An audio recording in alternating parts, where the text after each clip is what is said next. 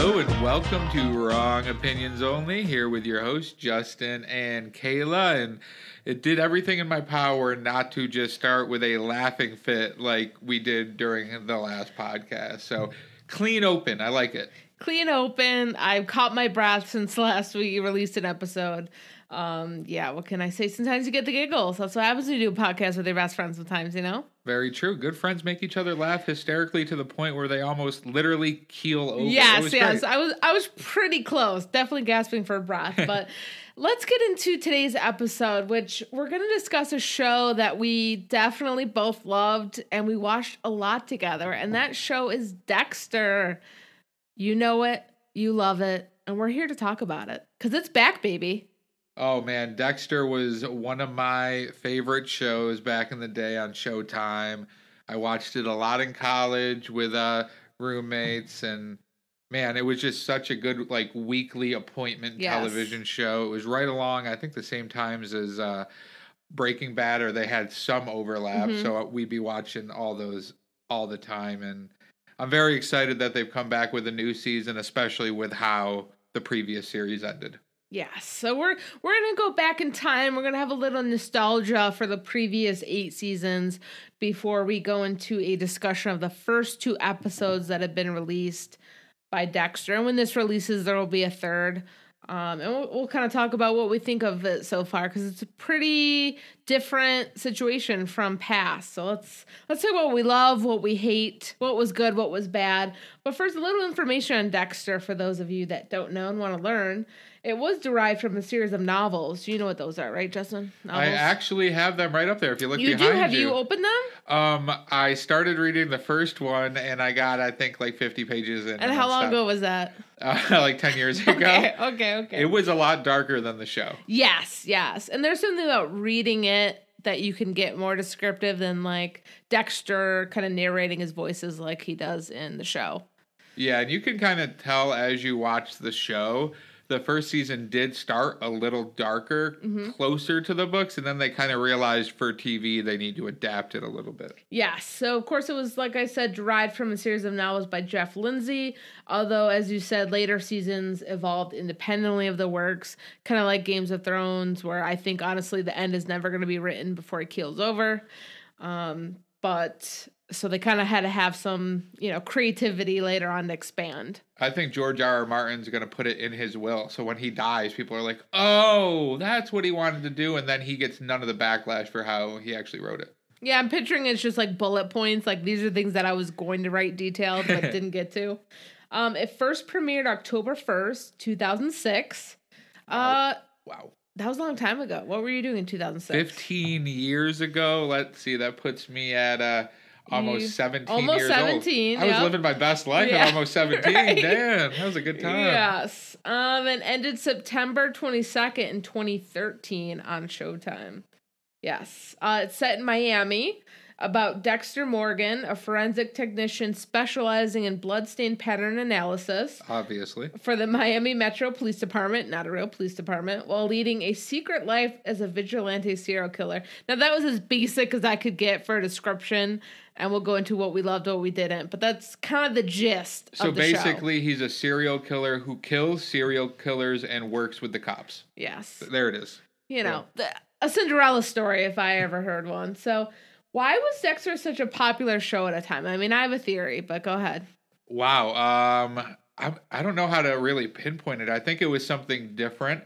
I think it's one of those main protagonist characters that they have a dark side. They're not just all good and you're always rooting for them. So they do have that dark side where you're not sure if you should be rooting for them in certain circumstances, but they win you over and you eventually sometimes start rooting for the bad guy. And I think that was kind of when this was starting to come to the forefront. I mean, we obviously had Sopranos and stuff, which is a similar type of vibe. So that's what I would say is probably why it's popular, because it was kind of a new twist on a classic. Yes. I think at the time in 2006, if you can go back to that time, listeners, there weren't a lot of shows about serial killers in this way. I would say that now that is certainly not the case. You probably can name a handful of shows about serial killers, and I'm not even talking documentaries, just scripted shows.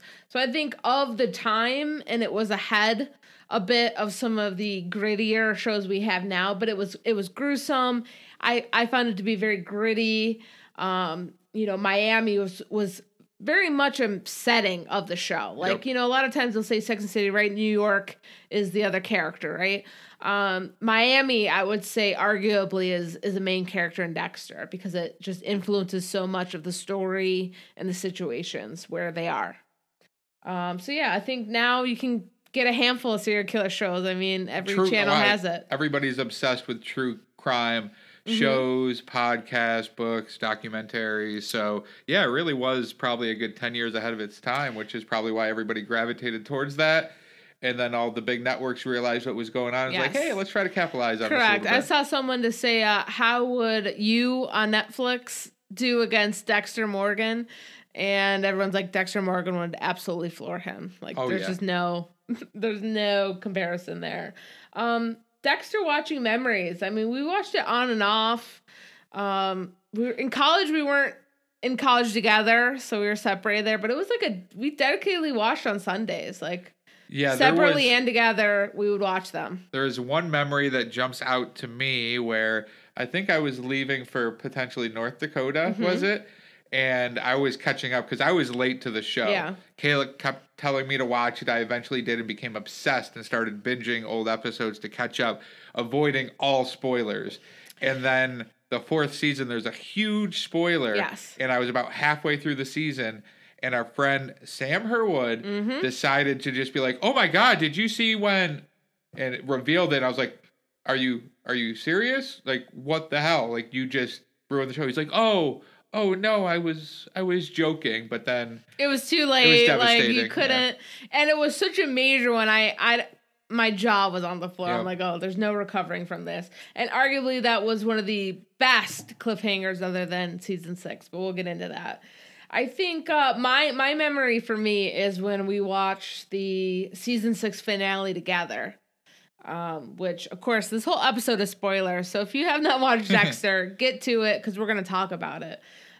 Which, of course, is when his sister Deborah discovers, comes to the realization through therapy that she's in love with Dexter, who is her foster brother. We can talk about that storyline, but she kind of catches Dexter in the act, killing Travis Marshall, who was the big bad of that season. And I'll go into it, but every season kind of had a major big bad that Dexter was kind of either obsessed about because he was interested in how they were killing, like he was killing, or he was trying to stop them. So it was always kind of like a main component that was being followed. And I just remember being shook because this was, 6 seasons in, he has a sister that he's close with who's a police officer. He works in the police department, and secretly he's been killing people this whole time. So you kind of always, and she's gotten close to uncovering it. So it was this build up. And then just when and it ends that way. She sees him with the knife in the air, and she just looks at him, and he just goes, "Oh my God," and that's it. And we had nothing until the next time it was on. And so that was a brutal waiting period. Wow. Yeah, they did great on leaving kind of massive cliffhangers at the end of seasons where you are just begging for the next season to come out immediately and just, dreading having to wait, 6 months or whatever it is for the next season to arrive. Yeah, so let's do a little recap of the big bads because I want to get into, what were our favorite parts of the show, what were our least favorite, and that kind of stuff. But it was a long time ago, as I said. So sometimes you need a little recap to see who was the bad guy again. And we did not have time with our busy schedules to rewatch the entire series. 8 seasons leading up to it, yeah. So I really wish I did because as I'm looking through some notes and descriptions of previous seasons, I'm like, oh, yeah. Oh, I forgot about that. Oh, remember her? So yeah, I'm excited to go through this, and it may prompt me to start rewatching the entire series. So. Yes, that's kind of how I felt, kind of rereading, doing some kind of history checks and some of this stuff. So let's just go through some of the big bads, and I'll do a little bit about what carried it through the season. So season 1 was the ice truck killer, Brian Moser, who trained who killed his victims and transported them to their final resting place via an ice truck. Hence the ice truck killer. Very creative name. Yes. Yep. Dexter finds out that it's actually his biological brother and has to kill him. Season 2 is Lila West. Dexter goes to Narcotics Anonymous while he's faking an addiction to cover for his crimes, and they kind of become entangled. He kills her after she becomes a threat to his girlfriend, Rita. Oh my gosh, season 2 was such a good season. Yes. Season 3 was George King, the Skinner, who tortured his victims. He was trying to find Freebo, who owed him money for heroin, but he really just enjoyed torturing people. So he would skin his victims to get info on Freebo's whereabouts. Deborah came close to capturing George King, the Skinner, this season, but Dexter kills him before she can. Season 4, infamously, Arthur Mitchell, the Trinity Killer. Family man with a dark past, he kills multiple victims each cycle. When Dexter thinks he has finally defeated him, he finds out that he actually killed his wife, Rita, at the hands of the Trinity Killer. This was the spoiler that Sam gave to me, which, as you can imagine, is devastating. A main character, Rita, somebody that's crucial to the show. No idea that she was going to be killed, and it's probably one of the top 10, I think, of a cliffhanger, like crazy plot twist in series. I think it would definitely be in, articles top 10. Season 5 was the Barrel Girl Gang, which was a gang of villains who rape, torture, and kill women, involving Eugene Greer, Cole Harmon, Alex Tilden, Boyd Fowler, and Dan Mendel. They kind of kill women execution style, and they dispose of victims in metal barrels filled with formaldehyde. Very as you do. Yes, as you do. Dexter kills them when he rescues Lumen Pierce, who's kind of this woman who kind of goes for revenge against them because she's Is that the tortured. Girl from Julia Stiles plays her? Yes, Julia Stiles, because I always think of Save the Last Dance when I think of Julia Stiles. Yep, classic. Season 6 was Travis Marshall, the Doomsday Killer. His motivation for killing was to bring on the end of days, so kind of that religious nut aspect, in which he thought was God's plan. When Dexter rescues his son Harrison from the kind of table that he was servicing as a lamb, Harrison as a child. But when Dexter stops Travis to kill him, he's caught by his sister Deborah. So it was kind of that finale I was referencing. 2 more seasons after that. Season 7 kind of had multiple villains. Yeah. Isaac Serco, a.k.a. The Wolf, is this leader of the Kosher Brotherhood. So you have this brotherhood coming into the season. There's also Joe Jensen, who is a phantom arsonist who kills his victims by, you can guess it, burning them alive. Hector Estrada, who murdered Dexter's mother, so Dexter's trying to find this guy. And then Hannah McKay, who Dexter has a complicated romantic relationship with, but who takes in Harrison at the end of the series. She also is a killer. So, common thread there, She's a saint. Season 8 had Oliver Saxon, or Daniel Vogan, who kills victims and scoops out a portion of their brain, hence that he is dubbed the brain surgeon. Dexter stabs him in the jugular with a pen. He also does shoot his sister Deborah, who dies from her wounds. Well, she goes into a coma from her wounds, and Dexter kind of mercy kills her, but we can go into the Deborah story. Just, that is the last season. I watched the last episode of the last season to prep for this. Was it as bad as you remembered it? Yeah, well, I wasn't a big fan of kind of how they closed out the whole series at the time. We thought it was going to be the end of the series, but I forgot a lot of stuff because I did kind of enjoy the weird relationship he had with Hannah McKay and his son Harrison. Usually on these shows you have the kid is an afterthought, right? They introduce a kid to the mix, then it's like, oh, I haven't seen the kid in 6 episodes. It's just like, oh, he's at the babysitter's. He actually makes sure he has to go pick him up at stuff. They keep him entwined without kind of ruining the storyline. But Dexter has an opportunity to kill Oliver Saxon. Doesn't. He goes, I'm turning over a better leaf. I'm going to go move to Argentina with Hannah and Harrison. And I don't want to do this. My sister already knows what I'm in. I'm going to call her and she's going to come here and fix it.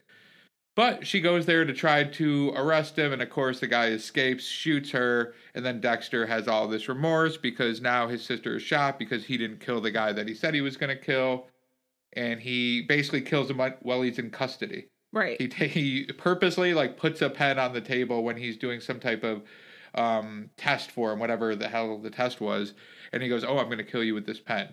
Knowing that the guy's going to try to lunge for the pen, and then he could take it and just murder him in cold blood. So he got away with it at the police precinct because they said it was self-defense, even though Dexter had organized the whole thing. Exactly. And all the cops that he has worked with for so many years were so close with Deborah, his sister, who is at that time very, very close to death, is basically a vegetable.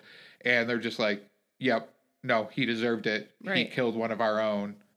We're not going to pursue going after you, Dexter. So exactly. So a lot went on in this series as you kind of, when you go back and look. So what about favorites? Did you have a favorite character, a favorite season, a story arc? Like what kind of jumps out you do? Man, I got to rewatch that because I loved that. So I will say season 4, I think, is the best season. That is with Arthur Mitchell, who kills Rita, who was one of my favorite characters, or Dexter's girlfriend. And I enjoyed Rita and Dexter's relationship because it was so awkward.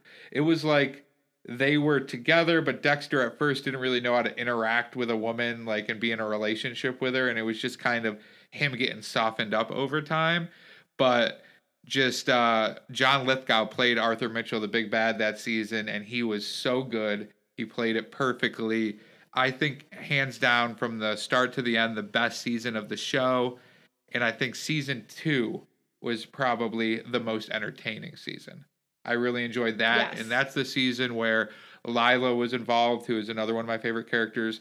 I liked Lila. I really enjoy Hannah McKay, who came in at the end. Yeah, you enjoyed Crazy Women.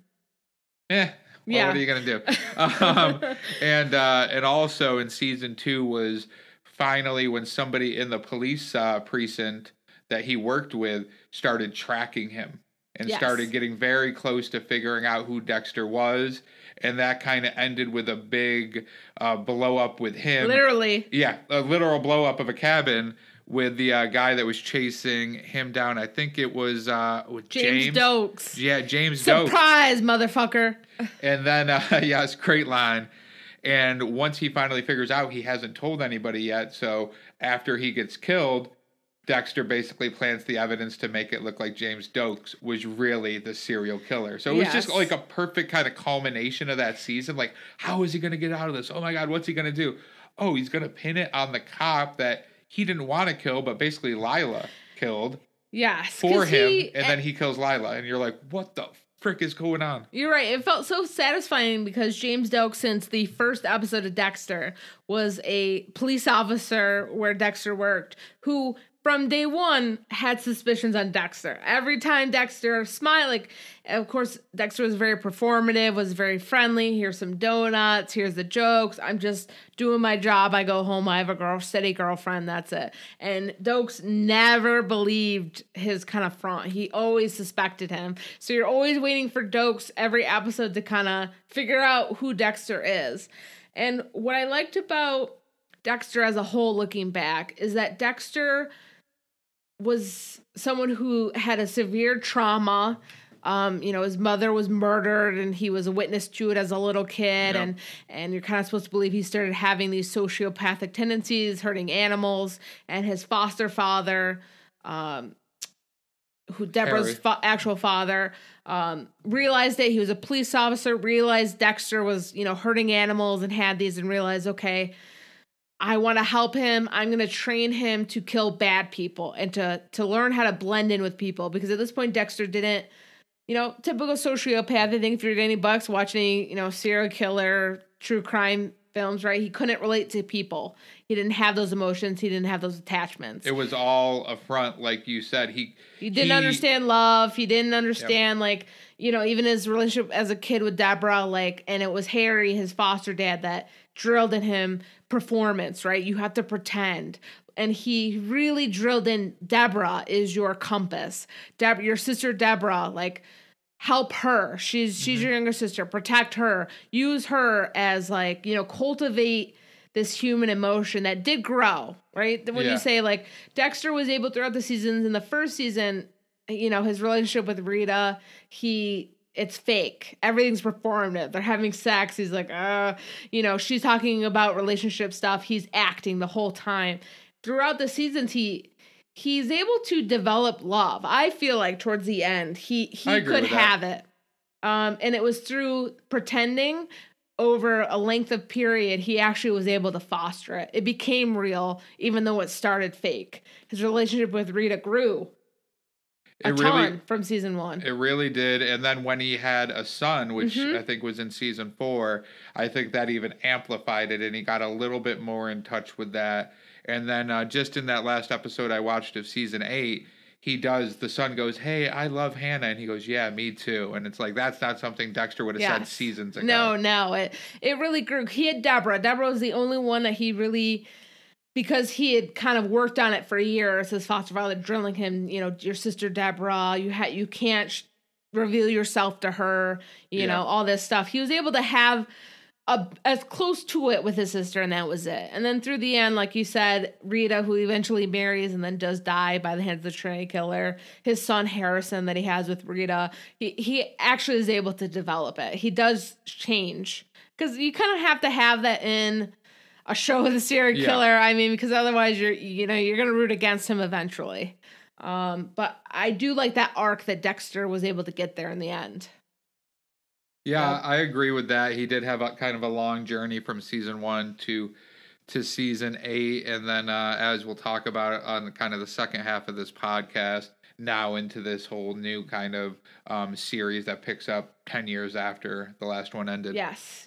And I'm with you. Season 4 was a work of art. I think that's probably a season I could rewatch over and over again, just because it was from the beginning of it to the way it ended, which was this, of course, Dexter having had this trauma watching his mom die. His son Harrison goes through the same thing. So when he realized the Trinity Killer, even though he killed him, had killed Rita earlier in the day without him realizing it, and he sees Rita just bloody tub, and then Harrison's crying in front of it. It's literally the recreation of his trauma. He was found in a bathroom or kitchen area, with his dead mother nearby. So it's like, despite him trying to give Harrison a better life, he's followed the same footpaths, and just, I think the fear from that Harrison is then going to have these tendencies because he went through the same trauma, and look at how Dexter was. He doesn't know where he kind of gets these dark tendencies, as he calls into, which of course plays into the next 2 episodes. What about what was bad? What didn't you like? Pretty much everything after season 4. Yeah. I will say season, I think 5 was where he was working with the assistant DA. Was it Miguel? And that was that's a throwaway season, especially after how good season 4 was. I was like, are you kidding me? And then I thought Julia Stiles' character in season 6 was so out of place. Like, that just didn't fit with the whole storyline, and it felt forced to try to keep pushing the story along. I think it recouped a little bit when they introduced Hannah McKay, and I think that's just because it kind of shifted the focus. It's how can he be with somebody that knows who he is and wrangle with that, even though he knows that he should really kill this girl because she is somebody that he was doing his due diligence on, scouting to make sure she was a bad person. I think he even had her tied up. Yeah, he was going to kill her and realized so Dexter's a serial killer, right? But he kills bad guys, right? That's kind of our audience looking at it going, well, Dexter, he does kill people, but they're bad guys, and that's why he does it. And so with Hannah, she kills people, he discovers, but she does it for reasons why she was abused by this person, and it was like a life or death. Like, she has a reason why she's killing people too. She has her own compass, and Dexter kind of realizes, like, can I kill someone that's kind of doing what I'm doing? So I think that shift in kind of his mental gymnastics he's playing at that point started to make it a little more interesting for me. It still didn't get back to, seasons 1 through 4, but at least they got a little better there towards the end. But season 5 and 6, throw them away.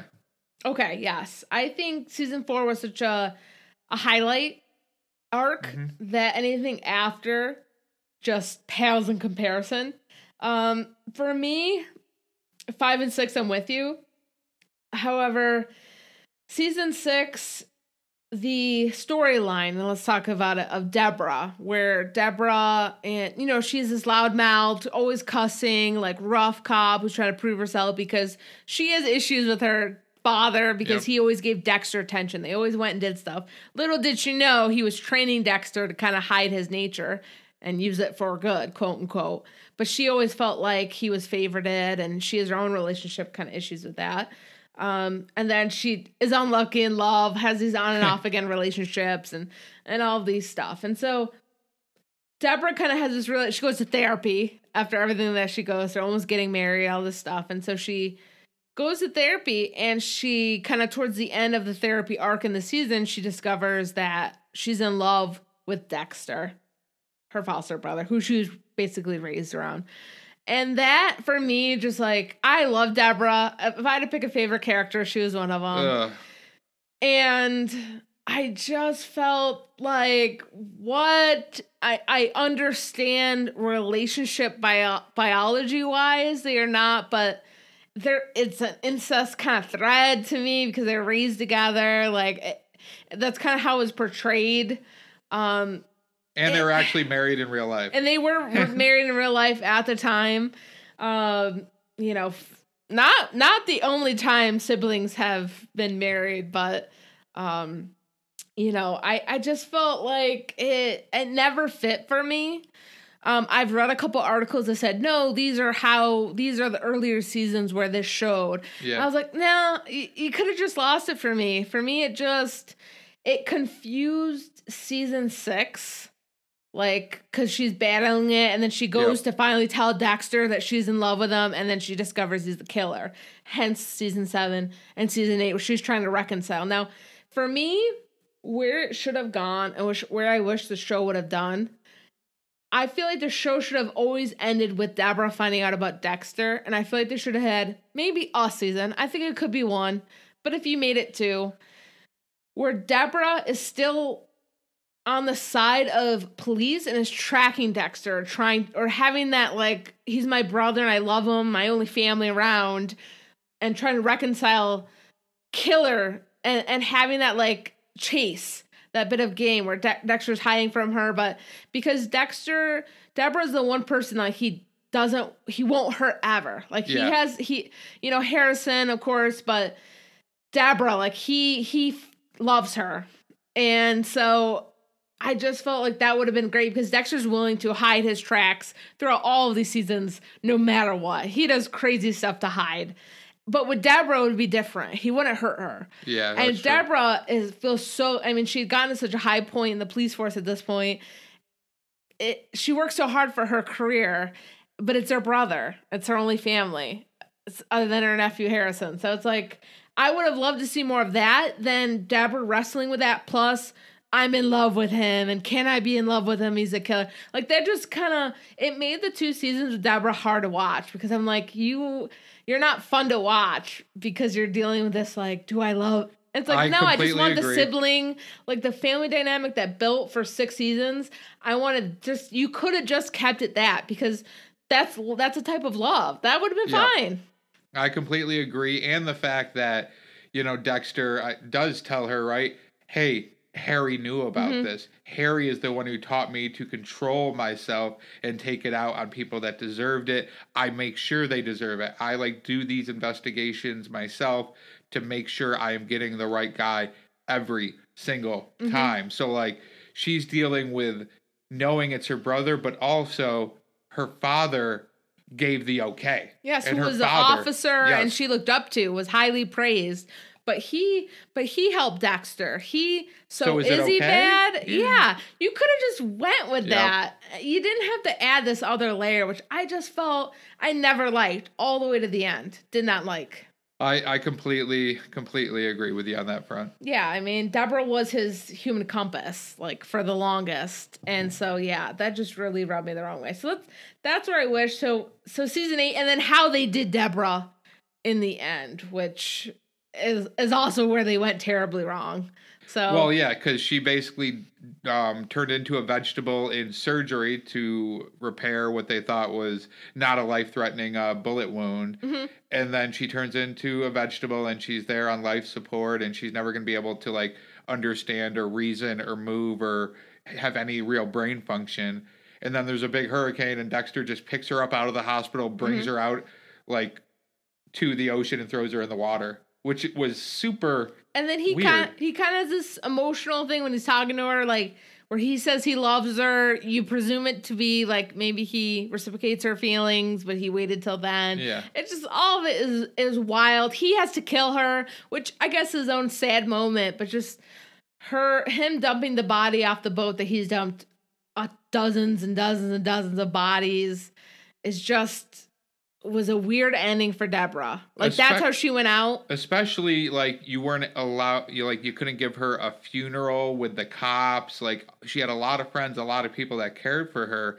Everybody kind of knew where she was. Like, she wasn't going to be able to walk or talk or have any brain function again. But the way he did it was just weird. He unplugged her and then just carried her out in a freaking sheet. Yeah. And threw her over the boat like she was just somebody he killed in season 1. It was just like, come on, dude. Like, it seemed like they rushed through and then he drove his boat into a freaking hurricane and you think, he died, and his boat later on turns up shredded, and you presume Dexter to be dead. Which I will recap the last episode briefly, kind of leading us into the next two. We can go right into that. Yeah, let's go right into to the new season. So just to recap where we left off back in 2013. So his sister Deborah, after a season of reconciling her feelings for Dexter and discovering his true nature, has this massive stroke after surgery from a gunshot wound from the season's big bad, Saxon, as I mentioned previously. Again, that's wild and thrown together, but she's in this vegetative state, like Justin said. Dexter kind of conveys his love for her in the end, turns off her life support before taking her body on his boat, dumps it in the water when a terrible storm approaches, formally having planned to flee to Argentina with his also murderous girlfriend Hannah, who's on the run, and his 5-year-old son Harrison from Rita, from his previous marriage with her.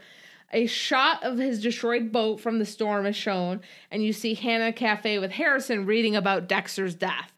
And realizing that she's going to have to raise Harrison by herself, and they go to get ice cream. So it's presumed, okay, Hannah is going to, in Dexter's name, take care of Harrison for him. What a dick move by him. Mm-hmm. You're basically giving your kid off to this girl you've known for a little bit that you care for, he cares for, which is good, the kid. But come on, you're just basically sending them to Argentina without you? Like, man up, be a father, a husband, boyfriend, whatever the hell you were going to be, and stop just hiding because, well, I don't think you've gotten to the next part yet. Yeah, so sorry. So you presume, okay, that's it. He's dead. Dexter, of course, had issues the whole episode, like, should I be in Harrison's life? Kind of the self-reflection. The final scene, however, you think, okay, Dexter's dead. Nope. You see a shot of a bearded Dexter wearing a flannel shirt in some logging town. You don't know any information Lumberjack beyond Dexter. that. And he's just kind of staring off into the window. So you presume he's starting a new life as someone else. End scene, end series. That's it. That's all you get. This ending has been, ranked on so many article lists that I've seen over the years about one of the worst series finales. And again, they talk about the whole season, about how it just arguably for a lot of people ruined Dexter. Yeah. The last season, arguably the last 2 seasons, they just did so many things that people just fell out of love of Dexter. And so it was so bad that they made this new series, Dexter New Blood, that is premiering on Showtime currently, to kind of make up for it. Now, what kind of shows do you know?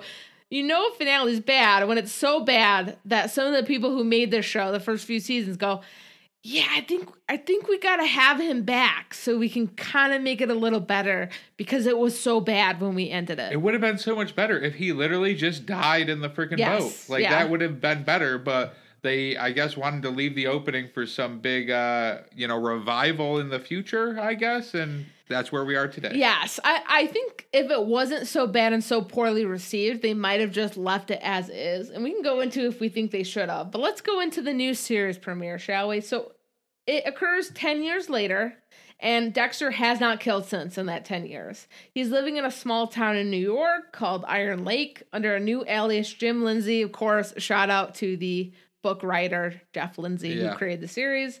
Also, I hate things that are too on the nose, but okay. Well, if you hate things that are too on the nose, did you notice the opening song for the first episode? Yes. Yeah. Yes. It was "I'm the Passenger," which in the books he calls like that dark urge to kill his dark passenger, and I think he does in season 1. I feel like he changes it. It evolves a little bit how he talks about it. Yeah. But in the book, it's always his dark passenger. So he's dating the chief of police, Angela Bishop, and he works at a sporting goods store called Fred's Fish and Game. Yeah. Yeah, he wants that simple life. He just can't get out of the cop world, though. He's dating the sheriff in yeah. town. Something about being so closely connected to the person who could figure you all out. I don't know. He is haunted by the ghost of his sister, Deborah. So she does appear in the series as a ghost that he sees constantly, kind of judging him, horribly judging him, critiquing him every moment. Kind of the first few seasons, it kind of tailed off towards the end of the original series, but he saw a ghost of his father, Harry, which was, like you said, kind of trying to guide him, and now he's seeing Deborah, which he's kind of using as somebody to guide him on what's right and what's wrong now. Yes. And as you find out within the first 2 episodes, his teenage son, Harrison, has found him and is living with him after Dexter learns that Hannah died from pancreatic cancer 3 years prior, and he was bouncing around in foster homes before finding, he had this photo of Dexter. He saw Dexter being tagged and was able to find him because, of course, it's 2021, presumably, and you can find that stuff out now. Oh, man. I'm just so disappointed in Dexter. Never reached out to Hannah, the kid, never checked to see if they were still alive. She dies 3 years ago, he said, or something? Yes. Like, what the fuck, dude? Oh, yeah. Oh, so many issues. So did this show need a new season after the last one? I think we both kind of said it could have ended. Even if it ended badly as it did, it could have just ended. I was at peace with liking the parts of Dexter that I liked and disliking the ones I disliked. Yeah, I agree with that. Obviously, I'm going to watch this season since it's out there. Dexter looks the exact same. Like, it's Michael C. Hall, yeah. He's just in this little town doing his little job and trying to keep a normal life under wraps. It seems like it is a little bit similar back to like season 1. Yes, of that was my Dexter. note too. Yeah, where he's just like, okay, put on an act, don't kill. Don't kill, put on an act, be the nice guy, be somebody people talk to. It's okay. But don't let them see that other side of you. Yes, be friendly with the police department. Have this normal seeming life. Have this girlfriend. That seems normal. Hide who you are. I don't love the setting, if we're going to talk about just in general. I understand it's supposed to be the opposite, right? The series was set in Miami the whole time. He's in Hawaiian shirts and, boat shoes. But because Miami is so tied into Dexter, I almost would have rather have been in another warmer, hot environment. That feels Dexter to me. Him snowshoeing through snow and in the flat, like it's like you just threw Dexter into a different setting. I don't love it. Yeah, I hear that. I think they did need to switch it up. I think they needed to show kind of a different side. He went someplace where, okay, nobody's ever going to find him, right? Mm-hmm. He's a Miami guy, had a boat, loved to be out on the water. So where's he not going to go? Someplace where he can only do that for 2 weeks out of the year, Iron Lake, New York, or wherever. Is that a fictional place or is that an actual place? Yeah. And with having such kind of a small town where everybody knows everyone else, that it seems like they may be limited on what they can do with the season. If it's everybody knows him, it's a small place, everybody finds out everything eventually. What can they do if he stays in that town? If he still has these dark tendencies and he's in that town, there's really no where for him to hide. He can't hide among the massive population of a Miami or like slide in and frame somebody else for something he's done. But I guess his thought process, at least the way I took it in, was if I go to this little town where there's no crime, because he does mention that in the show, there's no crime here, that I'm not going to be tempted to kill because there's not going to be any bad guys for me to want to kill. Yeah, so he's policing himself, which he did manage. Of course, he kills in the first episode. But he did manage not to kill someone for 10 years after consistently killing people for most of his life.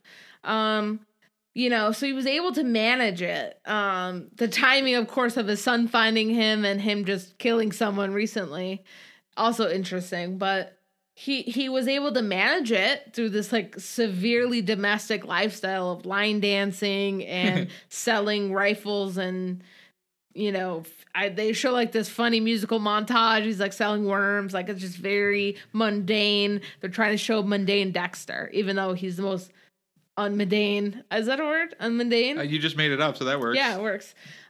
Person. And so, yeah, I understand, like you're saying, to redo it, you have to throw him somewhere you've never thought you would see Dexter. But it's just, there's so many winter shows. I'm just, give me the Miami Heat. You want to escape in your shows to somewhere nice. Yes, I do.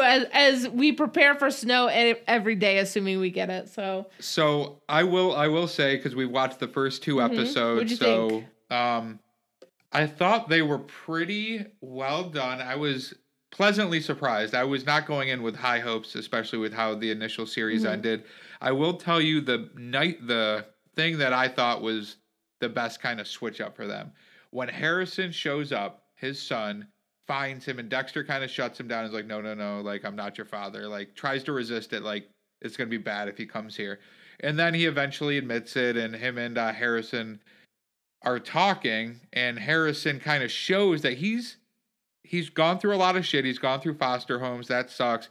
But it seems like he's kind of charismatic. He can get along with other people. He does not have the same awkward social attitude as Dexter does.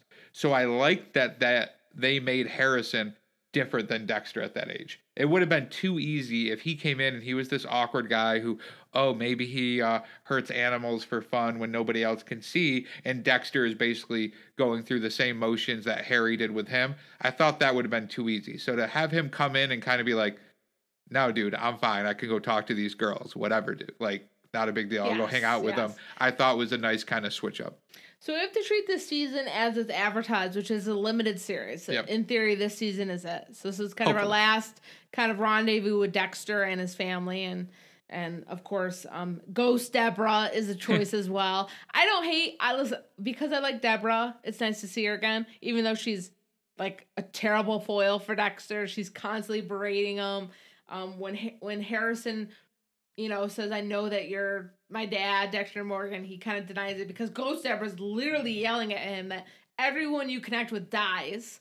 Shows like kind of her ghost bullet wound, like, this is from you, lists all the people that were affected by him, and he does cast away Harrison, and then he says, fucking Deborah, I'm gonna do it anyways. And she just kind of like, at the end, I liked when she's like, don't gloat just because like Harrison does decide to stay with Dexter, at least temporarily.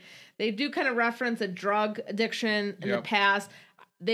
Shows never reference something not to come back to it. So I'm sure that's going to be some sort of element in it. And his girlfriend, the chief of police there, has a daughter, of course, around the same age as Harrison. And I love when the police are kind of searching for this guy that goes missing, which we haven't even gone into like the main thing, what happened here. But they stop by his house because they're friendly with Dexter.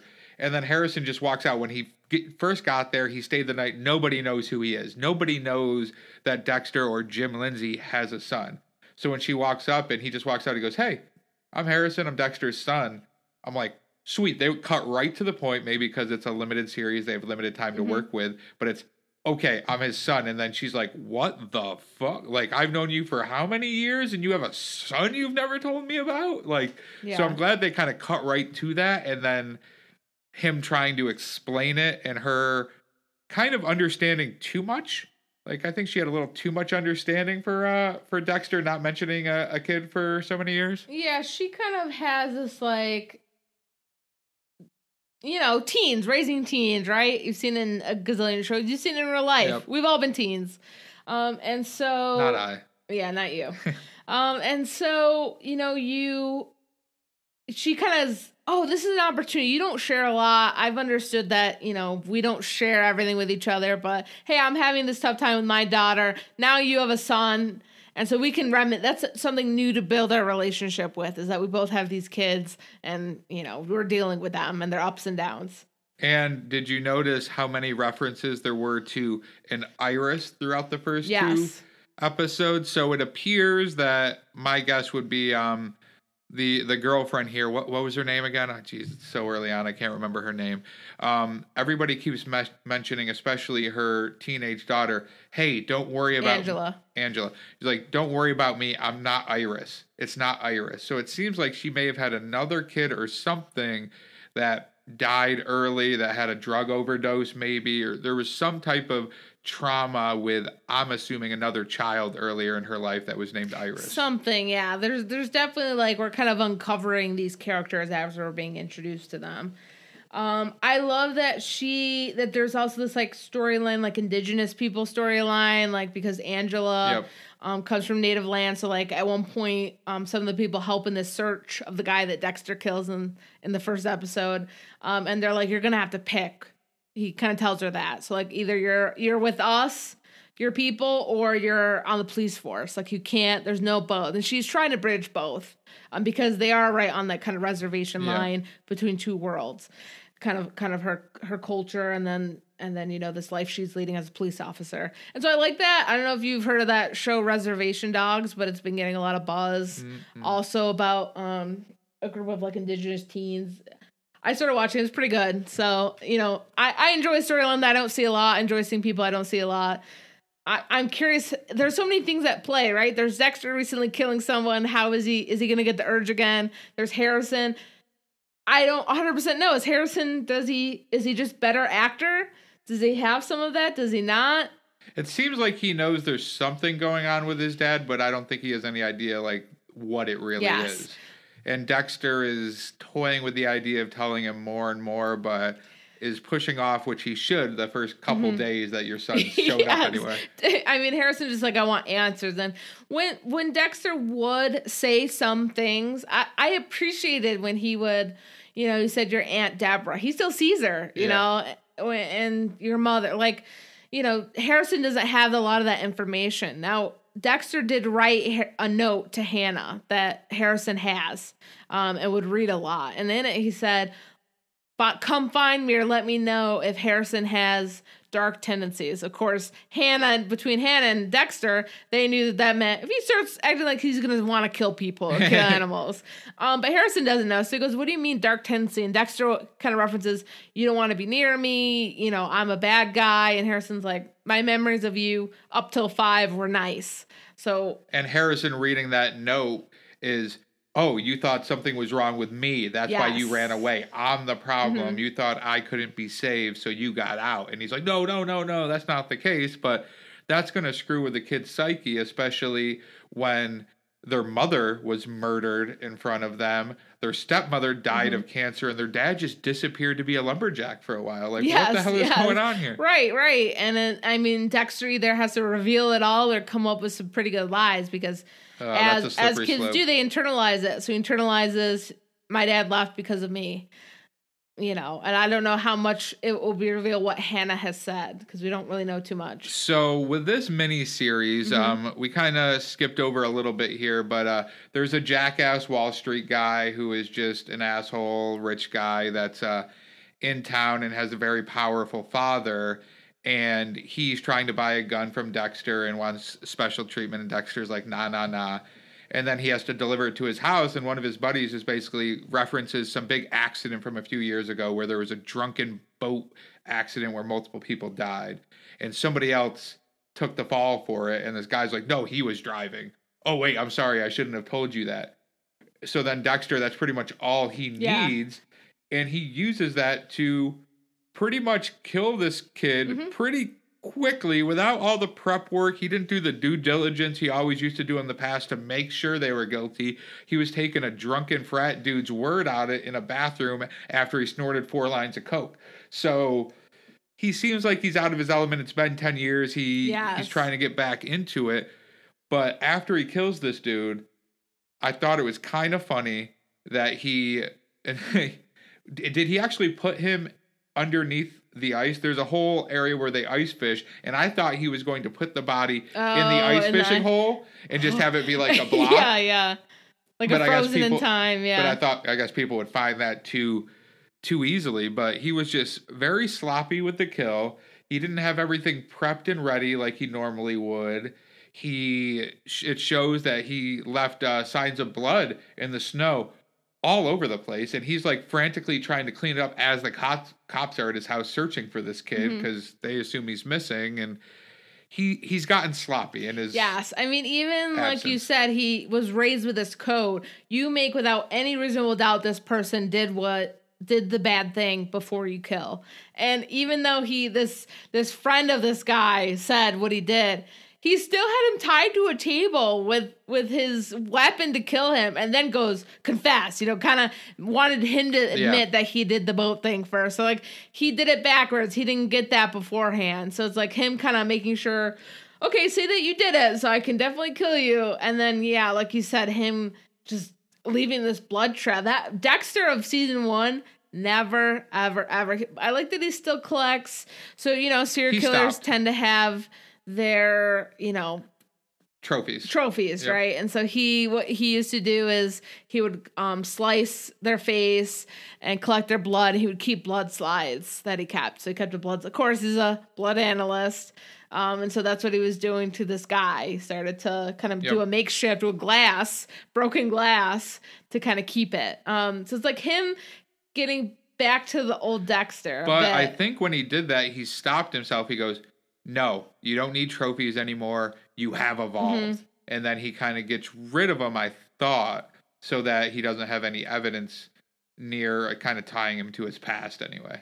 Because that'd also be a stupid move if anybody finds it. It's like, oh, wasn't there a killer 10 years ago down in Miami? Yeah, I'm just waiting for the Dexter Ring article tie-in. I mean, especially since they're now showing Dexter in the 2020s, like what, there's drones now. Like there wasn't that in Dexter in Miami. He wasn't dealing with drones and Instagram and, and when he was following someone in a crowd, there wasn't evidence on the club website that he was at this club standing there. Like he didn't have those factors, which I think is why they put him in the small town. So it's the least likely. And he is like helping the police force, like kind of pushing them in the direction he wants. And he dates the chief of police, so it's a little easier for him. But nobody is wondering like, oh, wow, he's smart about this. He understands what he's doing. Besides his son, he goes, weren't you a cop? Like, you were probably way better than all these guys. And he was like, yeah. I would be way better than these guys. Like, why haven't you told them? Which is an interesting, like, is Harrison gonna blow up a spot? Because Dexter kind of looked like pretended he gets sick at the sight of blood to kind of carry this, like, it could never be Dexter because Dexter looked like nauseous at the sight of blood. Like, he doesn't hunt anymore. He doesn't own a gun. Like, he kind of had created this fake persona of him once again. And so is Harrison just gonna, like, it seemed like Harrison was able to lie for him to his girlfriend. So Harrison's quick on his feet. He is, and he did lie to the girlfriend Angela by saying his mom or his stepmom just died, mm-hmm. and then he found his father. But then when he was hanging out with the kids that were his age, he was like, no, my stepmom died 3 years ago, and then from cancer, and then my mom died. And they're like, what happened to your mom? And he just kind of stared like... I don't think he knew. Did you get the sense he didn't know what happened to Rita? I think that's a good question. I don't think he does. I don't think he knows how his mom. It? No. Yeah, I don't think he remembered it. Presumably, I'm assuming Harrison's not a serial killer at this moment, but I don't think he remembered. So I think that's one of the questions he's looking for Dexter to answer. Like, who was my mom? That could be. Mm-hmm. My initial thought was he just didn't want to revisit the trauma of his mother dying. I was kind of picturing it back to Dexter when he was younger. Mm-hmm. He had like the visions of that would pop into his head that kind of haunted him. So, but yeah, maybe he just has no memory of it and is trying to figure out what happened to his real mom, especially now that his stepmom has died. Yes. So, I forget how many episodes are planned for this, but what direction do you think the show is going? Like, do you have any predictions for the rest of the season? Like, what you want to happen, what you think is going to happen? Dexter's son kills him. Okay. I don't, with the only basis being they want to end the series, mm-hmm. and he's going to be like, WTF, bro, or something, or he's going to try to protect his son and mm-hmm. die. I think Dexter has to die at the end of this season. Yes. I agree, and I could see it even being like, maybe Harrison gets in trouble or does something. And Dexter, I think Dexter's going to tell Harrison. I think in some way Harrison's going to find out who Dexter really is, who Jim really is. He's going to find something, and then Dexter's going to be like, I can't lie to you anymore. This is what happened. Because I feel like he already does want to. And I think because he was able to, Deborah found him in the act, but have these conversations with Deborah before she died in 2 seasons, I think he he feels such guilt not being in Harrison's life that I feel like he's more inclined to just, at this point, I think he thinks he's on borrowed time. I think he thinks this second life could end any time. And I feel like maybe he thought it should have ended in Miami. And so I agree. Or Harrison gets in trouble and he goes, kill me or put it on me, and there's going to be something where to relieve his conscience of everything he's done in the past, he is going to sacrifice himself for the greater good, whatever that means in this context, whether that's for Harrison, whether that's for this town, this Angela girl, her daughter.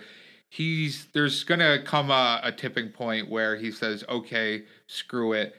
I'll sacrifice myself to save you guys, to get you out of harm's way or something. Yes. And I think that's how it needs to end. And I think Deborah will be like, Ghost Deborah will kind of, right now she's kind of this berating voice. Every decision where he does something that doesn't fit this routine, she reminds him, do your routine, get up early, make your coffee, do this, like to not do bad, right? And so I feel like she'll be with him at the end.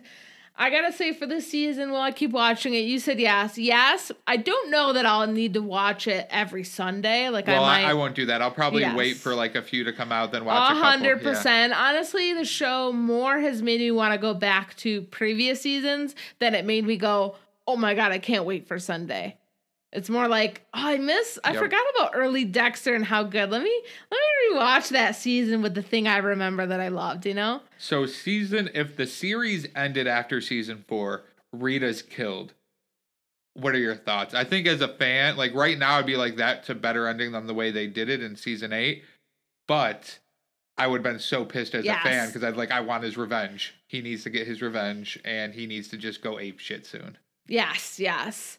I think season 6 should have been him dealing with, which he did, the loss of Rita, raising Harrison by himself, all of this. Deborah finding out at the end next season, this chase of family and all this stuff. And Dexter, I think Dexter has to die. Should have died then. Hopefully will die now. And I love Dexter, but I think full circle is him maybe dying for the good. Hopefully, we'll see. We'll see how it plays out, and maybe we'll do a pod to recap the full season. Mm-hmm. We won't do another one after a couple episodes, but we'll tell our feelings on exactly how the series is really gonna end. You know how you save things with like _final. Correct. No, seriously, this is the final. I'm not kidding. This time, final. Yes. Hopefully, this is the final. Yes, and hopefully towards the end we'll see if it had redeemed Dexter that we left off in 2013. I've yet to see that in 2 episodes, but we got time, so we'll see. I think that's it for a Dexter talk, Enough serial killing. We just went an hour on just straight Dexter, Dexter, a lot of feelings. So let's tie ourselves up here. Swarley of the week? Dexter style. What's tie ourselves up mean? I had to think about it. I'm too much in Dexter brain. All right. Let's go to our Swarley of the week. Do you have one? Are you ready? I always have a Swarley of the week. Of course you do. I'm always prepared. How dare I? Go ahead. I got one. My Swarley of the week this week is gas stations. Yes. Why is that my Swarley of the week? This is why. Okay. So my wife and I were going down to Binghamton early Sunday morning to catch a bus to go to a Bills game at MetLife Stadium in Jersey, New York, whatever you consider that. So we had to leave here a little after 6, like 10 after 6 to get down there. Hour and 10-minute drive. Not a big deal. The bus leaves at 7:30. Okay. So I wanted to leave by 6, my wife. So we left at like 6:05, I guess. I stop at the Delta Sonic right down the street. I was like, let's get some gas, fill up air in the tires, yada, yada. Fill up air in the tires, no problem. None of the gas pumps are on. It's closed. It's not open at 6. I didn't know gas stations, even if they're not 24/7, they're not open by 6 a.m. Like, what the hell is going on there? 5 a.m. You would think they'd be open because people are getting up early, going to work and stuff. Sunday, I guess it might be a little different, but I was very frustrated because I needed to get gas, but now we're running a little late. So I was like, all right, we can get a little farther down, but I'm going to need to stop for gas before we get there. We're going to be a little short. So we get off of an exit. We pull into a gas station. You won't believe it. It's 7:02 at this point. Gas station closed.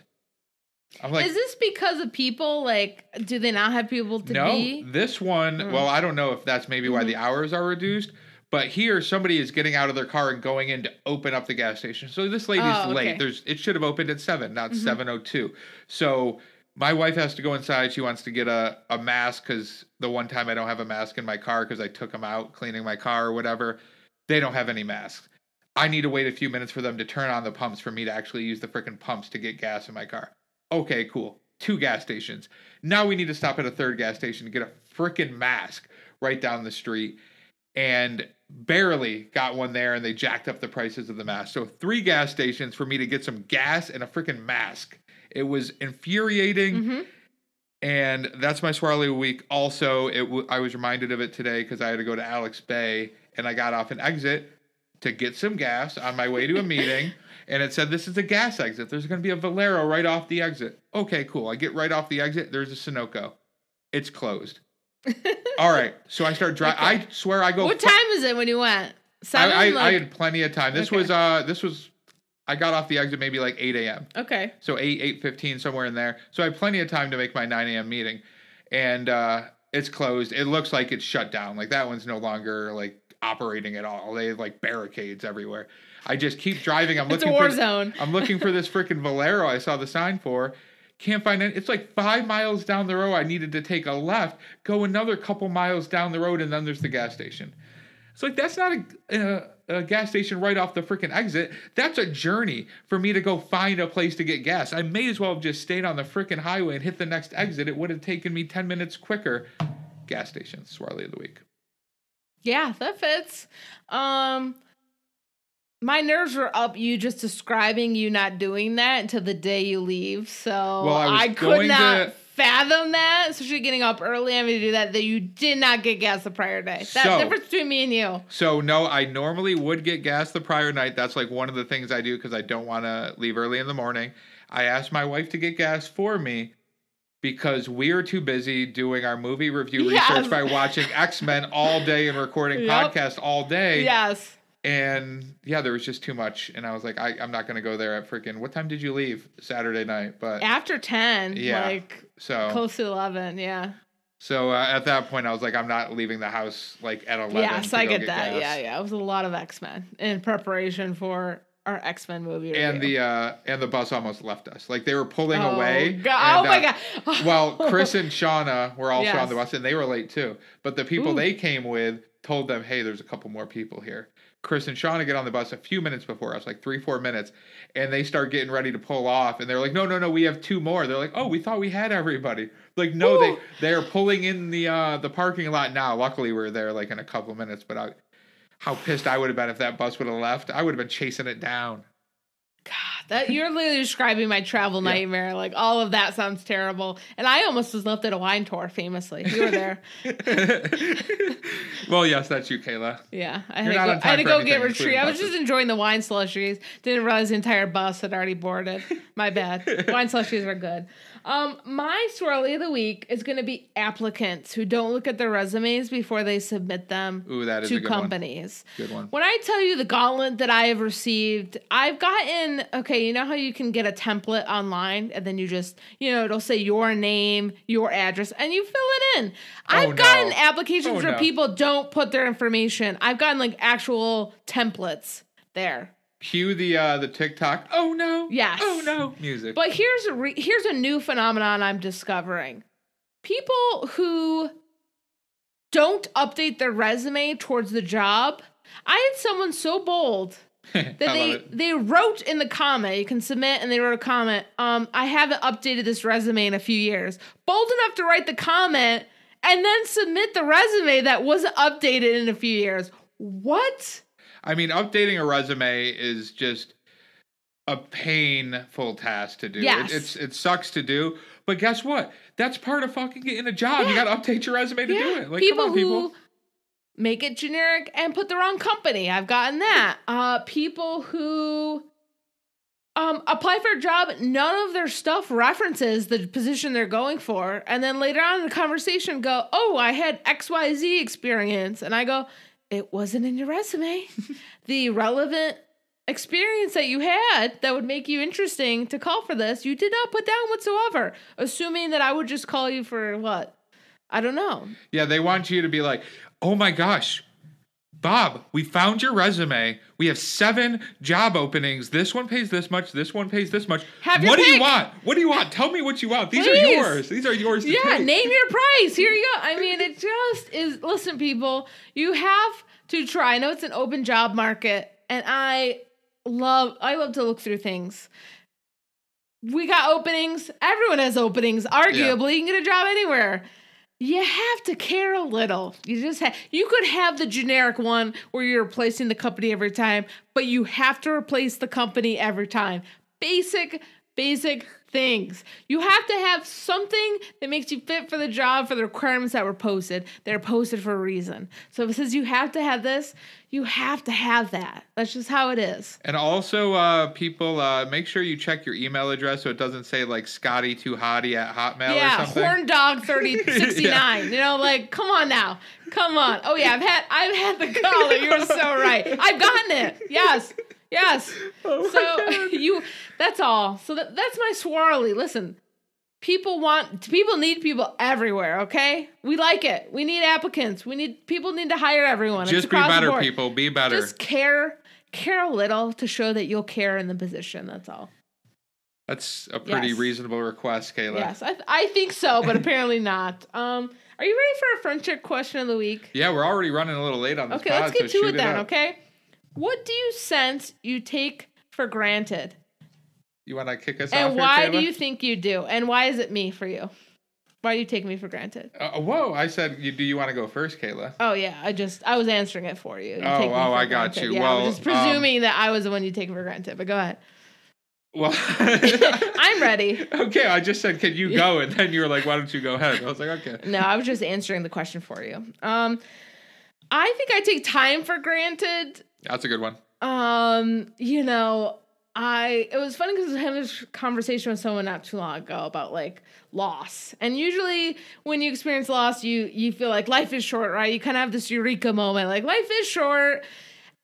You do have that moment, but for me, it's kind of the opposite. Now I'm like kind of so terrified at the time that I'm like reluctant to live like life is short, right? And so I think I take time for granted. I assume, people in my life are always going to be in my life. I assume I'll have time for this, this thing I want to do next year, 2 years, this. And I think in general, I take time for granted. When I say I don't have time, it can feel like that a lot of the time. And guess what? Some weeks that's true, but it's not always. So prioritizing my time, I think I take for granted. I think that's a good one. I'm in the same kind of mindset where like, oh, I can always do this. I can do this. I can fit this in. Yes. And I'm like, you were similar in that way where like, oh no, I can fit all that in. I can fit all that in. And you're like, oh shit, I've just been nonstop for 18 hours working on something. Yes, today, yes. And still feel like 24 hours just feels like you really worked a day, and for some reason that makes sense in my head. Like, why am I so overwhelmed? It's because I decided that these 16 things should be done in a day and not through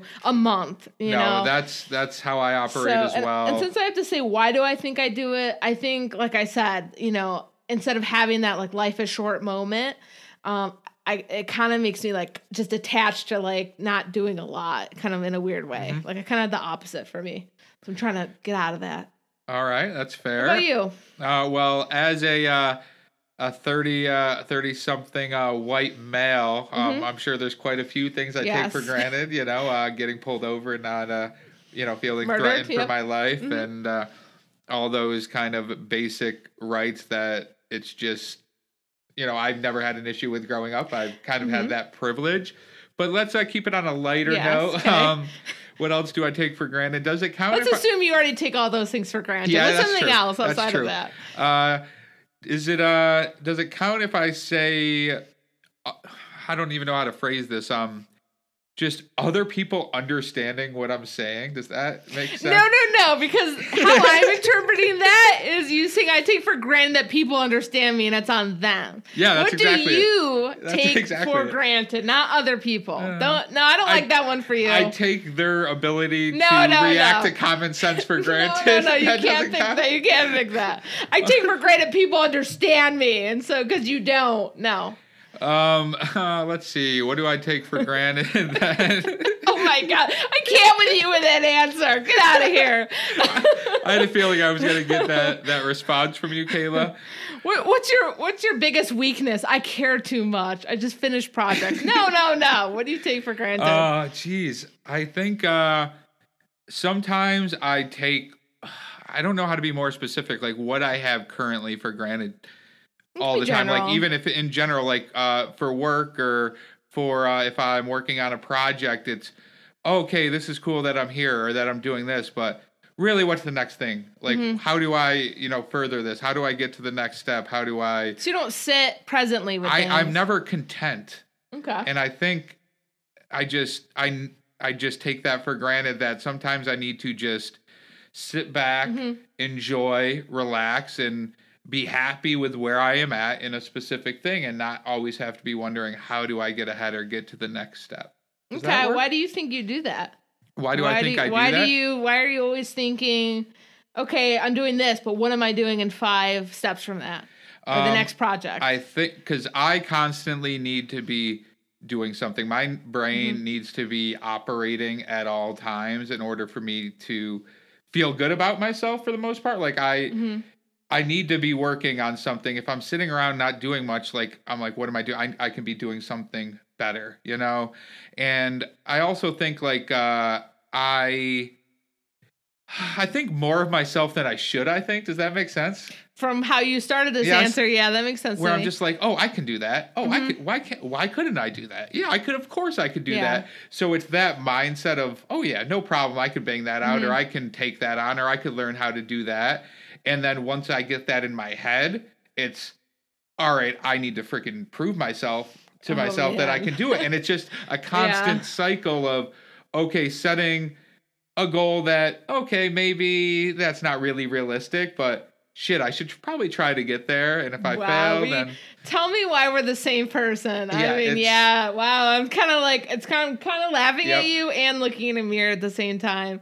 Yeah. So that was a long kind of roundabout explanation, but that's just a little bit insight into my psyche here.